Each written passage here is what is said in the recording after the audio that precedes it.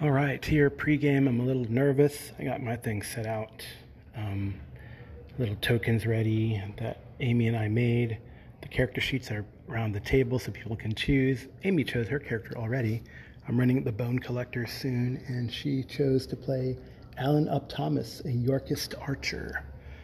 So I did bring some books because I didn't know if there would be a connection for my computer, because it's easier to carry things on PDF, right?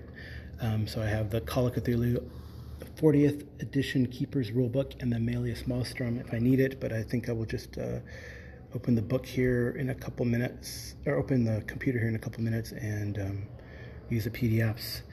And then I got my little notebook ready to go for the game that I've had my notes and the outline of the adventure. And then Towton 1461 from Osprey Publishing, written by Christopher Gravitt, illustrated by the amazing Graham Turner, for what I'm going to read and reference during the game. So I hope it goes well. I hope they enjoy the luck battle, and then once that happens, then I hope we get into the meat of the adventure, and it goes well. All right. I did bring handouts too. I have the luck battle rules as well. That's for me mainly. And then Pulp, Cthulhu spends, luck spends, and fighting to help out with the players. So that's my pregame, and wish me luck.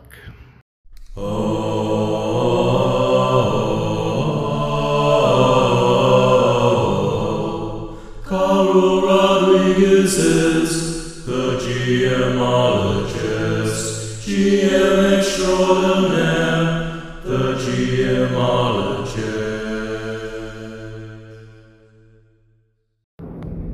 Hello listeners, this is Amy Lee. I am the roving reporter for the GMologist Presents, better known as the actual GMologist Presents. I just allow Carl to do the show occasionally. I just pop in for special occasions, and this is one of them. So we are heading back from Chupacabracon 2022. It was great to see all of our friends up there, checking out all the new games. We had a great time. Just wanted to talk a little bit about the games that at least I played in. So day one, we can start off with our early-ish game, not quite afternoon, but our 2 o'clock game, and it was Bone Collectors, and it was a Pulp Fiction Call of Cthulhu-based style game, and it takes place in the War of the Roses, and if you know your history, it won't help you in the game. Anyways, just wanted to let you know it's a battle between the Lancastrians and as well as the Yorks in Towton. And if you know your history, it was extremely cold, very bloody, and I think there was something hiding in the forest over there, which we came face to face with. However, I'd like to report we all came out of it, maybe not unscathed, but alive. We protected our lords. However, they did a few crazy things, running off to fight big bad creatures, so we had to come up with a battle plan. Who was going to be the lord if we wiped them all out? Granted, none of us actually should be the lord, but it's always good to have a secondary plan, as well as trying to recruit from the other side. So we had one player that went from Lancastrian to York to Lancaster and New York, and I think at the end of the game he didn't even know what side he was on.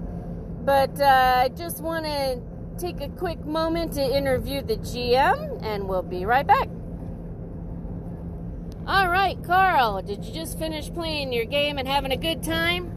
Yeah, it was pretty good. This is the second time I've run it.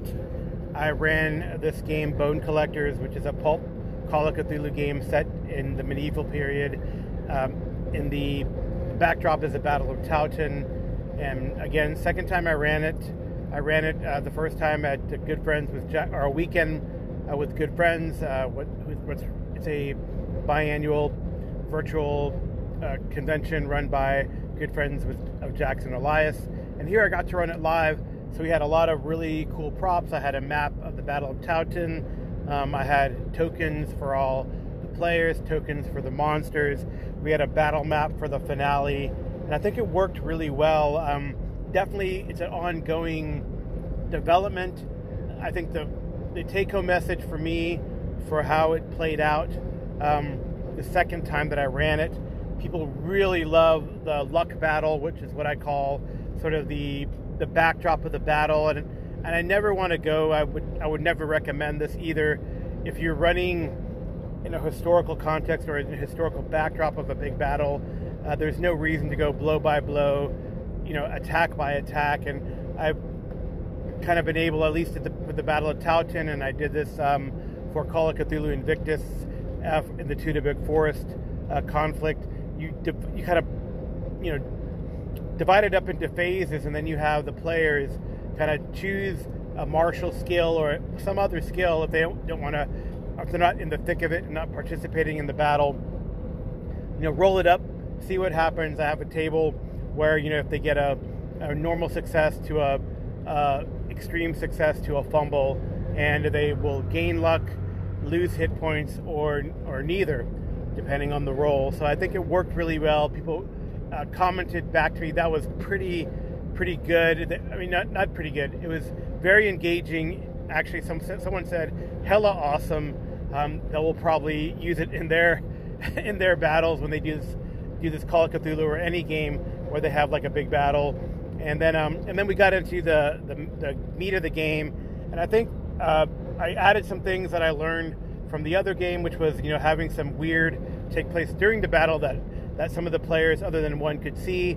And then at the end, I think I'm going to kind of tweak. I need to tweak the end. It was kind of, in the first time I ran it, the big monster came out kind of early, and then the second time they were just rolling really well on the mechanic I had in mind. So I think I might go to like a countdown on when the big monster comes out, because it seemed like the combat in the finale kind of dragged on. The players are very competent. They're pulp heroes that kind of wipe the floor with most creatures they face. But it was still pretty harrowing.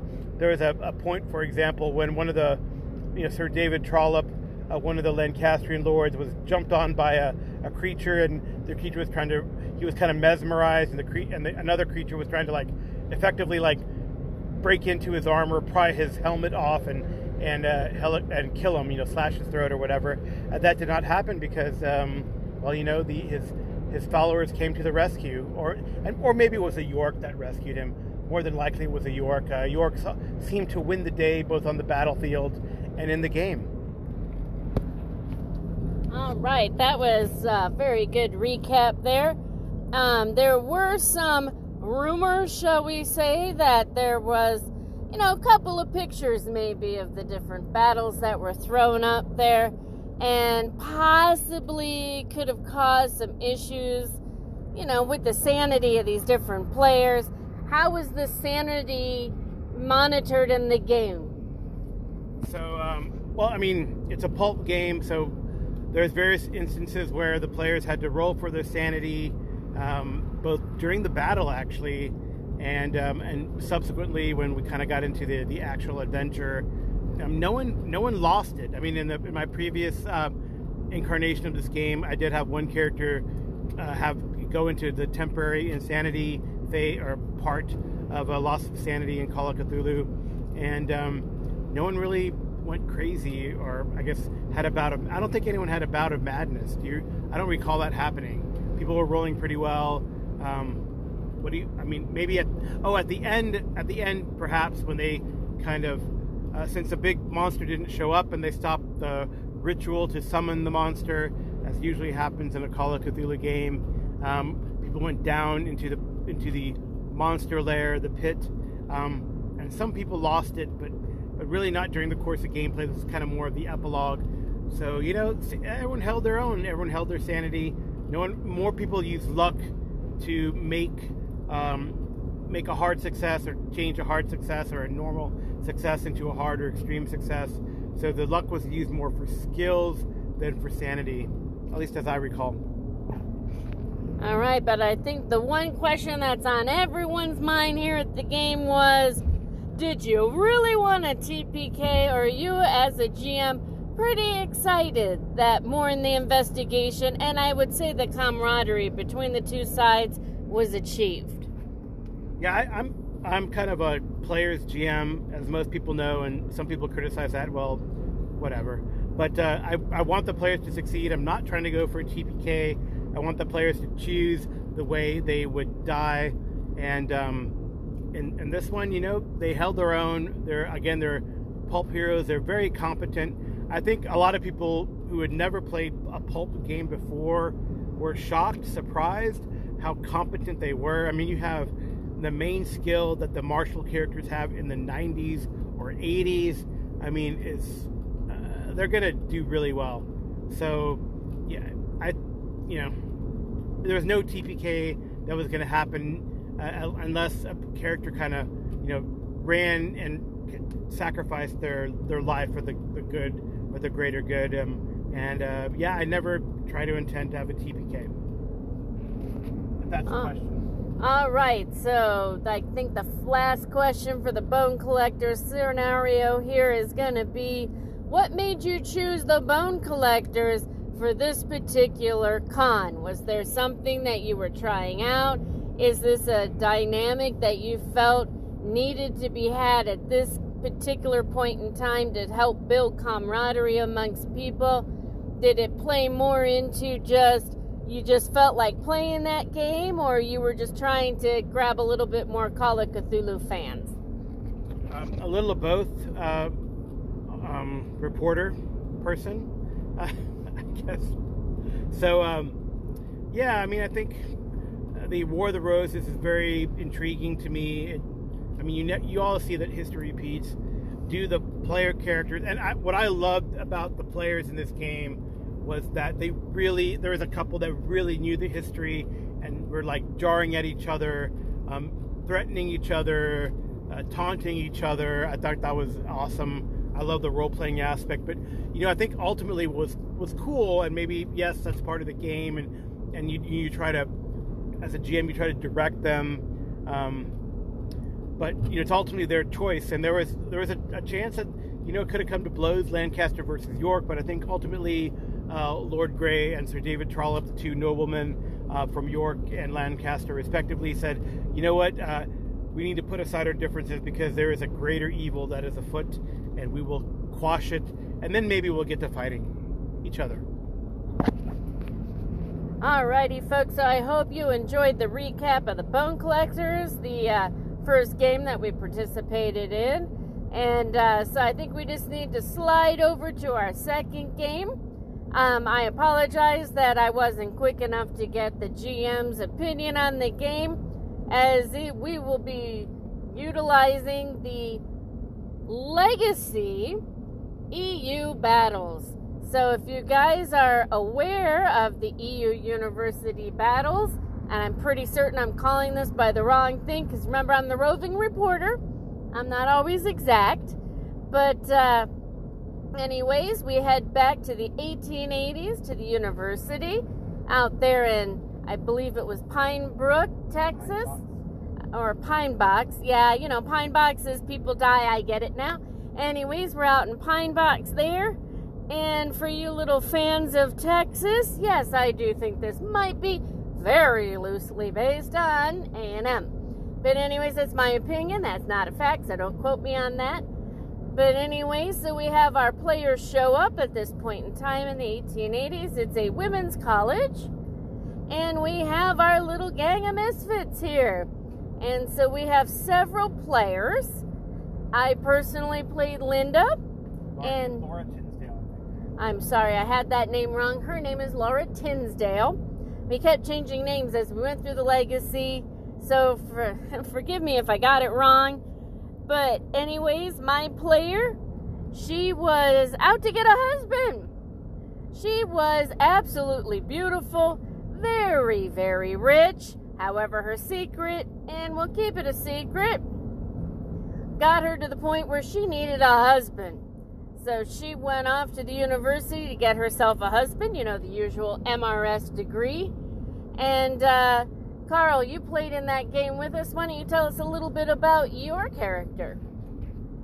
Okay, so Amy and I got to play together in a game, and we played in I believe that the authors of East Texas University, which is a Savage Worlds game, are developing kind of a legacy game, which I think is a great idea. It's East Texas University Legacy. The first game that we played started in 1888, and we played we played characters who were attending the Texas Women's College, and my character was Emerald Chavez, who is a Native American and probably Hispanic American, sort of a mixed race character. And I honestly had a really great time. I really can't wait until the developers of ETU get this to print. They're kind of working through play tests and seeing what's going on in this game. And we played really good characters in 1888. Well, it seems like there's this the setup is, and I know there might be spoilers if you ever play it, but we're from Pine Box, Texas, and we have this rivalry with this town called Blackburn. All right, and as we know, the Ravens at EU are always better. So those of you who are out there that disagree, feel free not to call in and complain. You can call Carl, just not me. Anyways, so I don't want too many spoilers out there, especially since they are still tweaking things. But I would say that was a phenomenal game. Yeah, and really good. And the GM was Jerry. As a matter of fact, Jerry GM'd for us all 3 days, and it was absolutely the most fun to play one character and then the next and then the next one, and they're all a legacy of the one previous. And to watch how those characters actually diverge into what they become and how their legacy, not only the legacy of the game, but the legacy of the characters grows and morphs. And I would dare say it's probably something that'll hit close to home for most of us. So we finished up with that game. I don't want to give any spoilers on that one, but I will say this much. Made me really want new boots and a handbag. That'll be the closest clue to a spoiler I'll give you. And would pretty much conclude day number 1 for us. So tune in a little bit for day number 2. All right, my con groupie friends here. It is now day 2. Welcome back to Chupacabracon 2022 with the roving reporter, the GMologist. I had to take most of this morning sipping coffee and shopping, because as any good con goer goes, we had to celebrate not dying on day 1. Right. And so checking out the different booths. They were amazing booths. I really have to tell you guys that there's some really incredible products coming out. Fantastic board games coming out with incredible graphic art. There's some card games that, wow, I couldn't believe them. I even got to see the new Boomtown, which, if you don't know, it's called Doomtown, guys, but if you don't know, it's based off of Deadlands, and you can actually use some parts of the board game in the Savage Worlds game. Now, you can't get much better than that. Now, I have to tell you, there's a couple of new modules out there that I found for some games that I've never played for based on D12 and D20 rules. Don't want to say too much about that, because guess what? It's coming to a playtest near you, as well as new adventure deck cards for Savage Worlds and these incredible handcrafted tees that are based around gaming. And you can't even get near forgetting the LED light up dice, rechargeable, perfect for playing games from the 1980s, players. Anyways, enough about me and my excitement level. I want to get right to our first game, and I'm going to allow the GMologist himself to tell you a little bit about it, because it was so much fun. I actually have to go get a water and a cup of coffee and calm myself down. So the first game I was able to run, I ran 2 games at Chupacabracon, Bone Collectors, which we talked about in day 1. But Saturday morning, My second game I ran was Pilgrim's Hope. It's available on Miskatonic University. It's definitely a convention game. I'll put the link in the show notes if the GMologist allows. I'll think about it. She'll think about it. Anyway, what I like, it's down dark trails. It's kind of the Western incarnation of Call of Cthulhu 7th edition, and it's set in 1885. You the characters. I'm not gonna talk about it a lot. It's the second or third time. It's the first time I've run it, but the second or third time that I've been a part of it. I've played it a couple times, and what I love about these adventures is in general, and I heard this again from other GMs that I kind of played under, is that every time you run one of these adventures, it turns out different, and Pilgrim's Hope is no exception. So the premise is that you are members of Buffalo Bill's Wild West Show somewhere in Illinois. I think I put everyone in Carbondale, Illinois, which is the location of the University of Southern Illinois, which is kind of cool. No one really used that information, but so it went really well. The characters, I would say, the players, one of them did play Annie Oakley, which was awesome, and the players were very, very focused. We had an incident at the VIII West show. They took the hook and went with it, and then they found themselves in a kind of a cult town, and a lot of shenanigans happened. And I really felt that the players were engaged. They kind of got the hooks relatively early. I mean, they got the clues. There was no kind of dithering. I used a kind of countdown mechanic for the big thing to happen, and I thought that worked really well. What do you think, as a player, GMologist person, Amy? How did you think the countdown worked? You can call me RR, Roving Reporter. Yeah, I enjoyed it a lot. I historically have a tendency to go off the rails and off the beaten path, so yeah, of course, I'm going to throw that out into the game.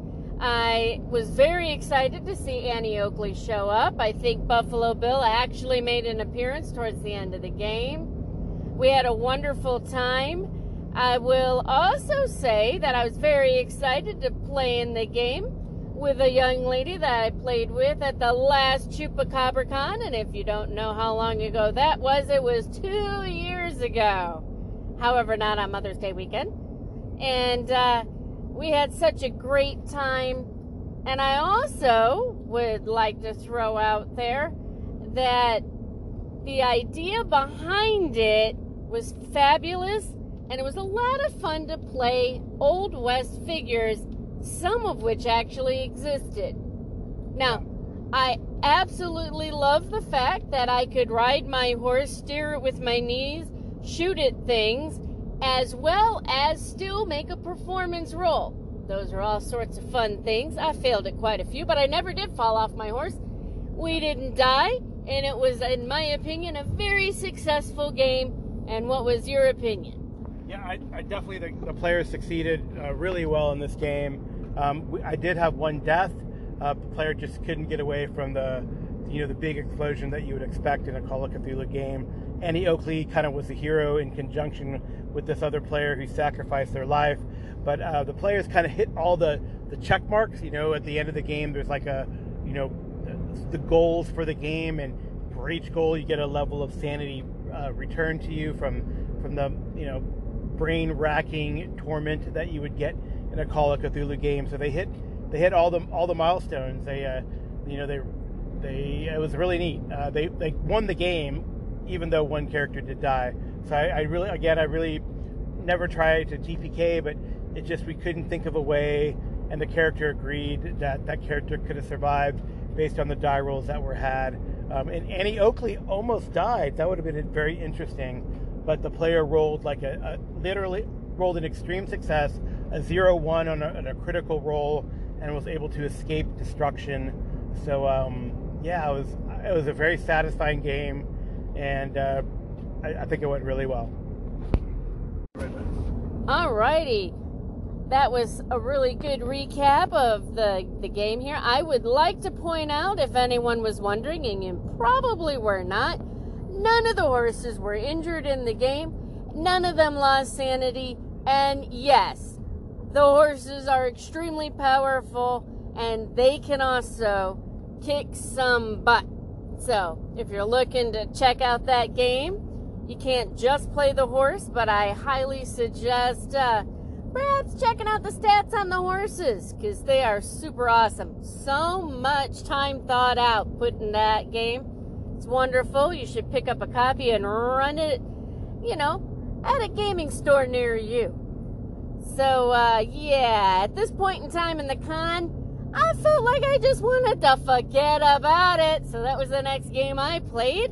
I had to kick the GMologist out of the game and off to his own game, because, I needed to go back to my roots of Chicago, even though the game is actually set in Las Vegas.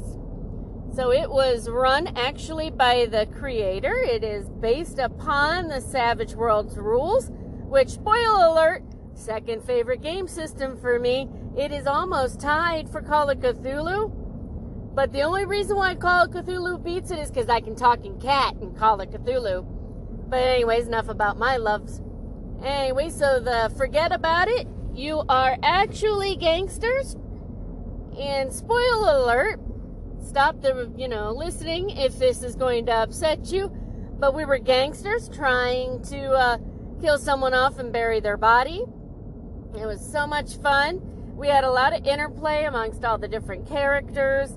And within Savage Worlds, you get bennies, which allow you to re-roll something. You can change an action. You can adjust some of the play. There's so many things you can do with bennies, and it's so much fun. But with Forget About It, he also had, you guessed it, the fuzzy dice to hang from the car while we were driving. I personally played the driver, and I buddied up with the cleaner, because, in the mafia, always need someone to clean up all your messes. Anyways, so we went through the adventure. We had a wonderful time. We were not as successful as you might want to be, but I don't want to exactly tell you what happened, because, we don't ever talk about it in the mafia. So, yeah, my character, he wants to take all the attention off of them and throw it back at the GMologist, because we shoved him at a table, and I think he was playing Delta Green. Yeah, I got to play in a Delta Green game, and a cool thing about the con, and this con is small enough that, the GM that ran the Delta Green game was actually a player in an earlier game of mine, and I had a great time playing Delta Green. I played it a few times, and I was an agent, an FBI agent, and I'm not going to spoil it because you can find a lot of these online. Suffice it to say that it was a TPK, but sometimes you have a TPK and you're like, man, that sucked, I hate this game. But this TPK was satisfying. We sacrificed ourselves for the greater good. At the end of it all, we trapped the monster. We realized that the only way to destroy the monster and stop the conspiracy or hide the conspiracy was to sacrifice ourselves. And I think there's something heroic about that, dying for the greater good in a game. And it was a fun game. The keeper, what I like about Delta Green is contemporary. You can really think about, if you are in the modern, right now, how would you solve this problem? And I think there's a lot of interplay between us as players wanting to problem solve and what the GM felt would be allowed lawfully, or what if we did something a little crazy, like start fires everywhere in Arizona. How the police and the firefighters would respond is really good. So yeah, so TPK, but we won. That's a crazy thing. Yes, it was a TPK, but we won the scenario despite that. So I really enjoyed Delta Green, and it seems like Amy enjoyed Forget About It. Well, thank you so much for that recap. I would recap the game, but I wasn't playing in it. I was having way too much fun over at my own game. And I would like to point out, if you ever have an opportunity to play in a Savage Worlds game with the writer of Forget About It, his name is Eric, it's amazing. Not only is his story projection amazing, he makes these props himself. Imagine you're driving down the road, you got mountains on each side, and you have, well, you know, almost no gas left, and you see the mirage. At least you think maybe it's a mirage, but no, it's a gas station. And yes, ladies and gentlemen, he made a full functioning gas station for us to play with during the game, as well as the diner, and it was just amazing. If you want to, I believe you can actually check out the pictures of most of the games on Chupacabracon 2020's website. But back to the action for us. So I actually picked the GMologist back up off his chair, and we marched ourselves right back over for our next game, which, if you remember, we're playing a legacy game.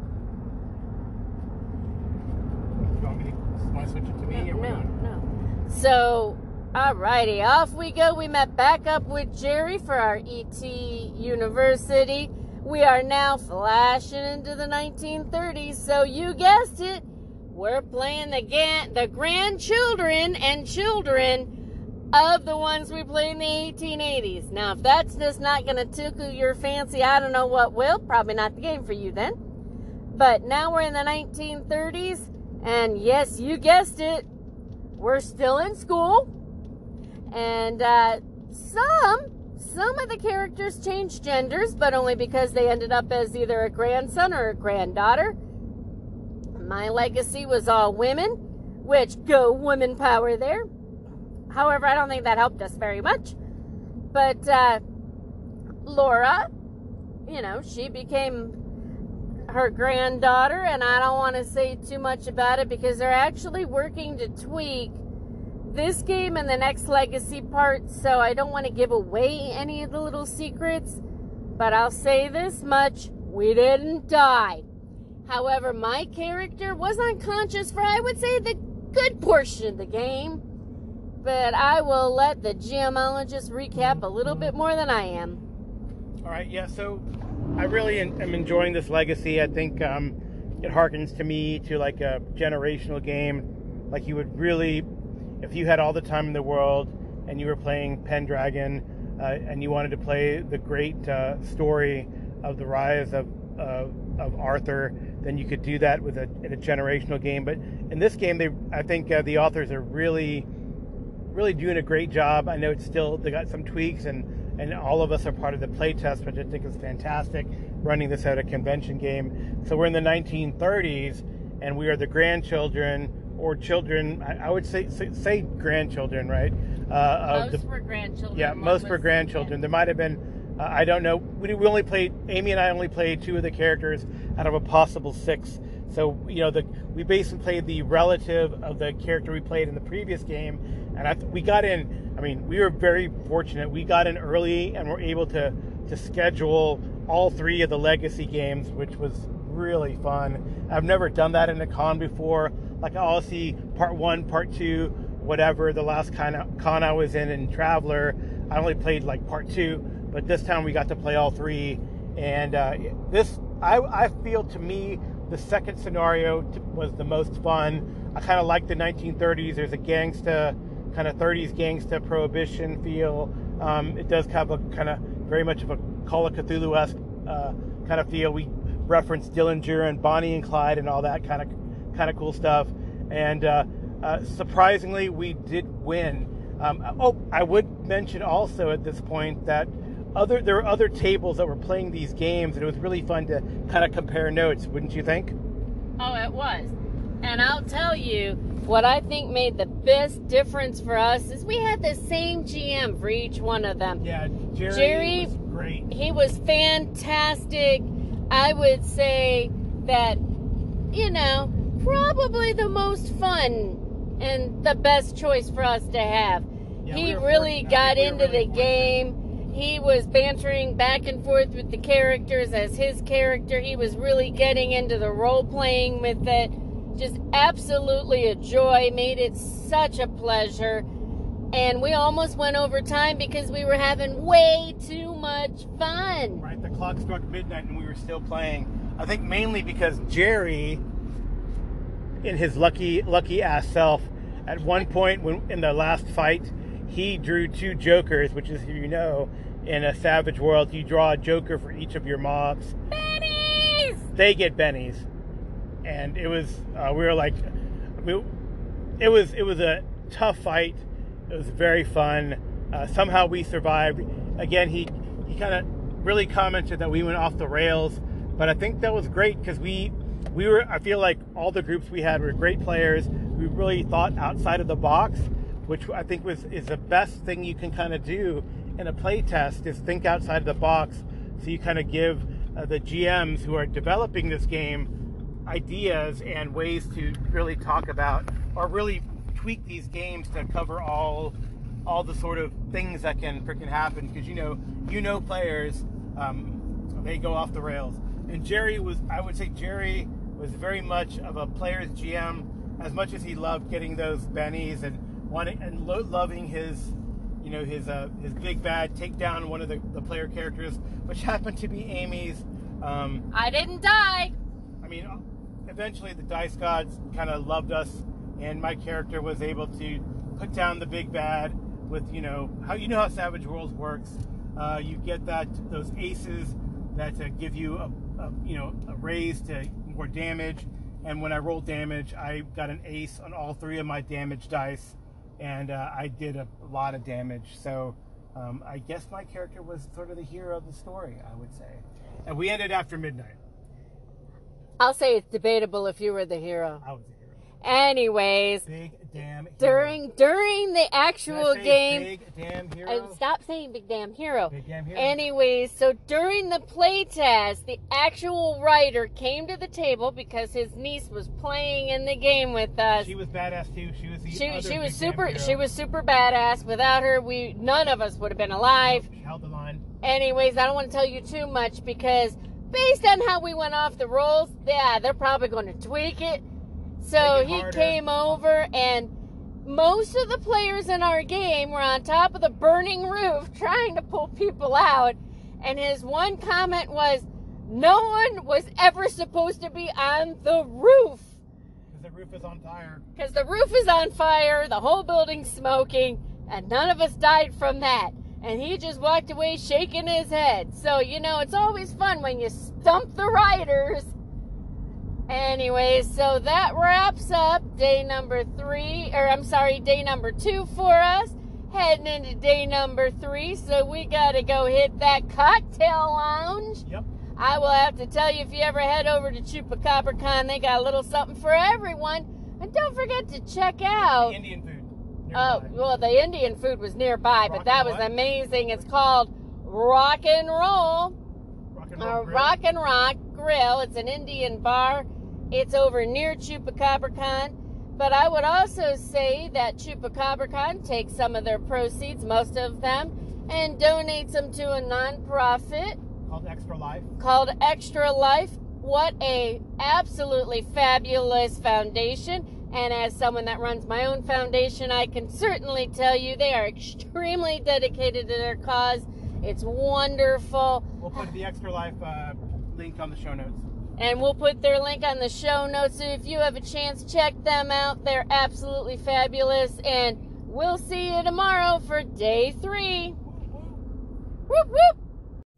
Hello, my Chupacabracon fans of the recap. It is now day 3. Day 3. So grab your aqua net and your gel. Flip up your collars. Put on your leather jacket because we're going to ETU University, and you guessed it, the 80s. Living in the 80s.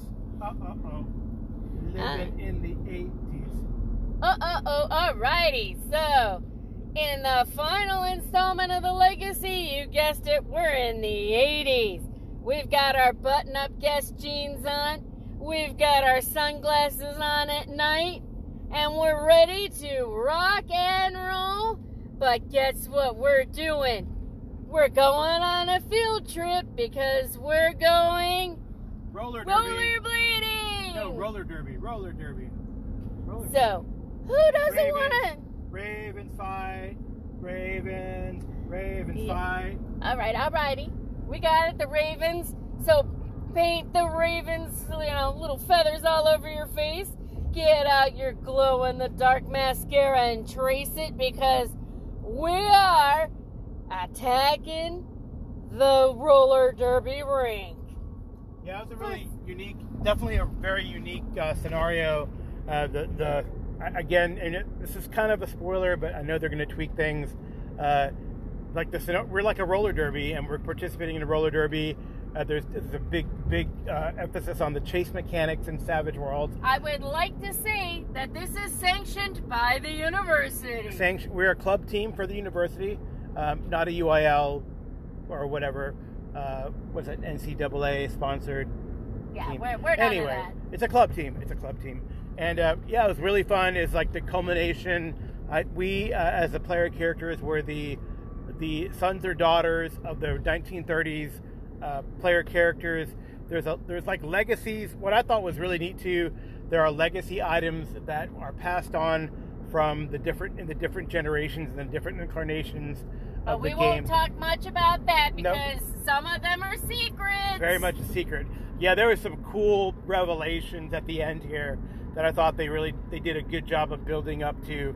Some of the player characters we were like, holy crap, wow. I mean, I literally, right? So again, we did a great. I thought it was a really fun scenario. Again, we had Jerry as the GM, and we went off the rails. Best GM for the ETUs you can get. Yeah, he should get a scholarship or a prize. Or he's an incredibly good GM, one of the best GMs I've played under. Very consistent.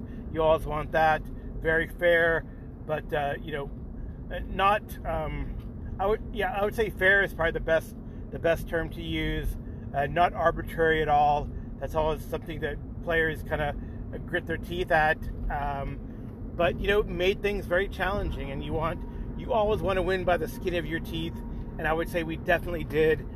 Multiple players kind of shown in that game. Again, we went off the rails, I feel, to help the play testers test out their game. What do you think there, Amy, roving reporter? Well, seeing as I'm always going off the rails on you, I'm just adding a little levity into the game. If we ever play Horror on the Orient Express, you won't be able to go off the rails because that's a freaking train. Yeah, we'll see about that. I don't know about you listeners, but that sounds like a gauntlet throwdown to me. But I would have to point out that this time going off the rails wasn't actually started by me, but the professor. And she basically was our coach, and she told us after the first time going around that she felt like we had this down, but she did a little sleuthing on her own, and there was something a little bit afoot about what was going on. So she told us not to cheat. Cheating's never okay. But fill in the blank. Do what needs to be done to win the night. So I'll leave it at that for you. And I will also point out, we did not die. We won. We always win. Well, except for the GMologist. No, once again, my character was a big damn hero. I got the aces at the right time. I think I aced on 5 D4 dice, which is like 20 points plus the others. Again, my character is the best, the baddest, the big damn hero. Yeah, but I question you on that because July, she was badass herself. Yeah, July. So one of the players, she was throwing fire bombs like no one's business. Yep, I mean one of the players who played in a previous game, their character through the legacy was able to have an item that I mean, rarely you kind of see this rarely in a Savage Worlds game unless it's like the Pathfinder Savage World, but they dropped the fireball, which was very appropriate and did I don't know. The only time I saw Jerry flustered was when he had a stack of bennies and he burned through all of them and none of them worked. And the big bad died. Well, Big Bad 1 died. And it was great. Oh, We yeah. won. So could you say she actually threw the F-bomb? She threw the F-bomb. She threw the F-bomb in a fire sort of way. But anyways, thanks for listening to us. We'll wrap up here and make sure to tune in for up-and-coming events. You know what, Mr. GMologist? I think you need to do a whole segment on why you should play Savage Worlds. Yeah, that's coming. Coming to a podcast near you.